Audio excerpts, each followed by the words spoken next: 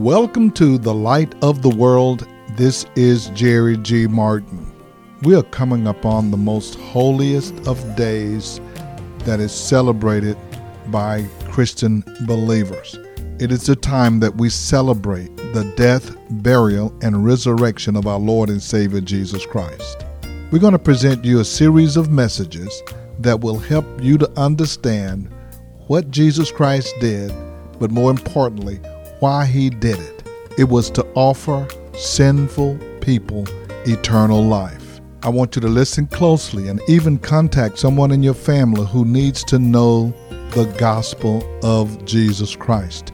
At the end of today's message, we're going to share an opportunity for you or anyone you know to come to know Jesus. Come and go with us as we walk in the light of God's Word. Whenever we come to talk about what Jesus Christ had done for us on the cross, we know the story quite well of the resurrection, that he was buried, and on the third day he got up. And what did he get up with? Where was it? So y'all know that story.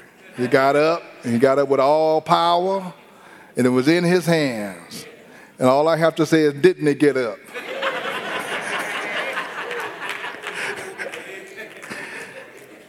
But we who are believers and followers of Jesus, who have allowed him to be the Lord of our lives, have come to a decision at some point in times in our lives that we needed a Savior. We came to that place that something needs to change in our lives and we need a Savior.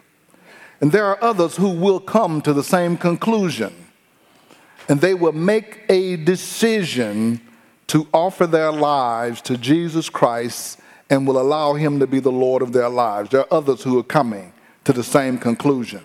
And then there are those who are totally unaware of their need for salvation. They don't know that they need salvation even. That they feel like they're okay just like they are, and that they have no need for salvation, nor do they need a Savior. Many will say that they are a good person. You ever heard anybody say that? You know, I'm a good person.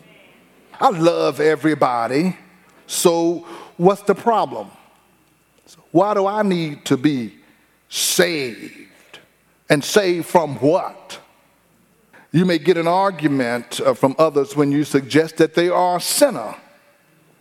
What do you mean calling me a sinner? Who are you? Who made you the judge?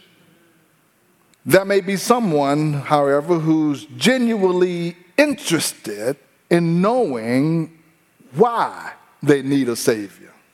In fact, I haven't done anything, so why do I need one? I'm just trying to live my life and take care of my business. And so why do I need a Savior? In fact, they'll tell you, if God is a God of love, why would a loving God want to send me to hell? If he's a God of love, why would he want to send me to hell? Well, I'm here today to tell you what had happened. Somebody say, what had happened? And why you need a Savior. Why you need a Savior. What had happened. And I want you to go with me to this text in the book of Romans chapter 5, beginning at verse 12. This is out of the New International Version. Some of you have King James. You can read along with us. Romans chapter 5, verse 12 says, therefore, just as sin entered the world through one man, and death through sin, and in this way death came to all men because all sinned. For before the law was given, sin was in the world, but sin was not taken into account when there is no law. Nevertheless, death reigned from the time of Adam to the time of Moses, even over those who did not sin by breaking a command, as did Adam, who was a pattern of the one to come. But the gift is not like the trespass, for if the many died by the trespass of one man, how much more did God's grace and the gift that came by the grace of one man, Christ Jesus, overflow to the many?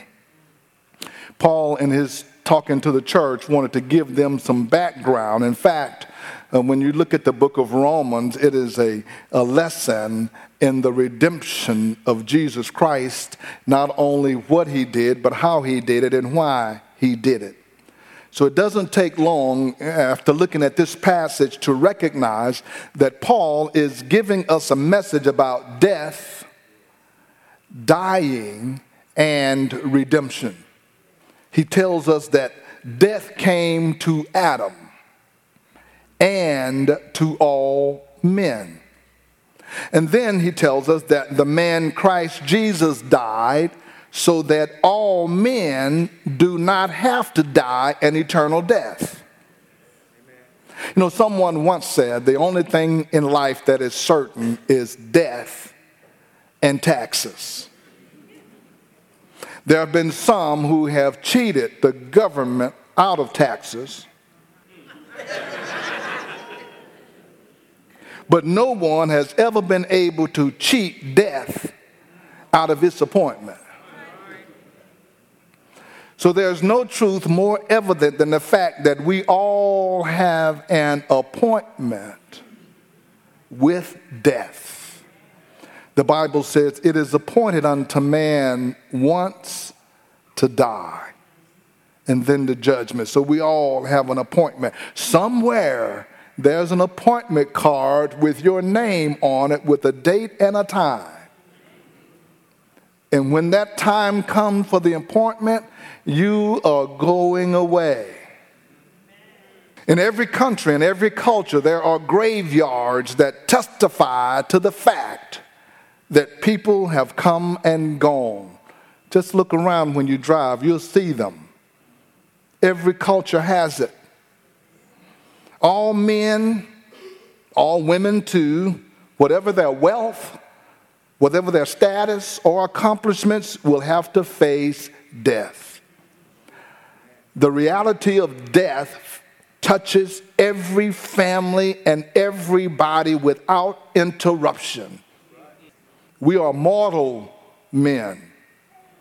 And the very term mortal means subject to death. There's nobody here that's 200 years old. There's nobody here 1,000 years old, been here all that time. The oldest person I think in the world might be 112 or 13 or something like that. So that means that we're all going, and many of us have more yesterdays than we have tomorrows left. So here's the question that comes to mind. And Paul says in this passage in verse 14 that death reigns in the world. Death rules. Why does death reign in the world so that everyone must die, whether at the end of a long life or even an infant, sometimes at the beginning of life? And then secondly, how did death become the undisputed champion of the world? Nobody has been able to beat it. So your question to me is, Pastor, what had happened to make death the champion? Paul gives the answer to these questions in the text. Paul uses the passage to establish the principle that one person's deeds affected everyone that came after him. And he shows how one man's sin brought death to all men. Paul also uses the passage to show that one man's death provided salvation to all men. These are two different men. One was Adam and one was Jesus Christ. Paul's argument in this passage consists of four elements. Number one, that sin entered the world through one man. Secondly, death also entered the world through sin. Thirdly, that death that entered the world spread it to all men because all had sinned. And some people say, wait a minute, what do you mean all have sinned? If one man sinned and he did it, what make you think I did it? We'll show you. That's what Paul's argument is. And then lastly, salvation is provided to all men because of one man's sacrifice. So let's look at the first one. Sin entered the world through one man, and that man was Adam. Sin did not originate with Adam. It originated with Satan. But sin entered the world through Adam and his disobedience. Look at Genesis chapter 2, verse 15. The Lord God took the man and put him in the garden of Eden to work it and take care of it. And the Lord commanded the man, you are free to eat from any tree in the garden. You are free to eat from any tree in the garden. But you must not eat from the tree of the knowledge of good and evil. For when you eat of it, you will surely die. Now here's God giving a very clear command. It's simple, but it's clear. Don't eat from the tree I told you to stay away from. And I want you to notice that ever since then, we always have a problem staying away from the one thing that we're supposed to stay away from. Now, I don't know how many trees was in the garden. It could have been hundreds of thousands. You got all these other trees. You can eat from any tree in the garden, all kinds of fruit, all kinds of productivities on these trees and what have you. You can eat any of them except one. Why ain't want me to eat that one? So what's wrong with that one? How come I can't have some of that one? My kids were small, and a lot of people have problems with their kids eating vegetables. So I would tell my children when we were eating broccoli, they were small, I said, you can't have any of this. This is for me and your mother. So you can't have any of this. But I want some of that. You can't have this. This is me and your mother. And they're crying because now they want what we got. They say, all right, have some broccoli. You know why? Because they have the same nature of men. You tell me I can't have it, guess what? I want that. This is Pastor Jerry G. Martin, and every year this time, our focus turned to the death, burial, and resurrection of Jesus Christ, our Lord and Savior.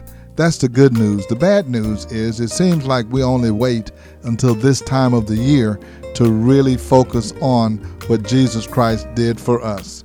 For every believer, every day, we should be thankful to the Lord that He gave His life for us so that we do not have to perish, but we can live an abundant life and we can escape the fires of hell and spend eternity with God in heaven.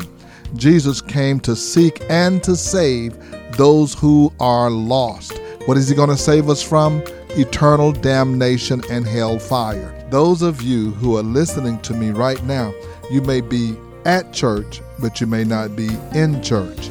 That means that you're just going through the motions, you're just attending, but you're not connected with God. This is the season to remind us of why Jesus Christ came in the first place, and He came to save a lost and dying world. You can make that decision even now to give your life to Jesus Christ. I give you this opportunity to be my guest at the Light of the World. We meet each Sunday at 10 a.m. at 16161 Old Humble Road. You can meet Jesus Christ as Lord and Savior, and you can join with the family of believers that will help you to grow and fulfill God's will and purpose in your life. If you would like to listen to this message again or previous broadcasts, go to our new website at lowcf.org. Again, that's lowcf.org. Now for the Light of the World, this is Pastor Jerry G. Martin saying, May the Lord our God richly bless you, and we'll be with you again next time.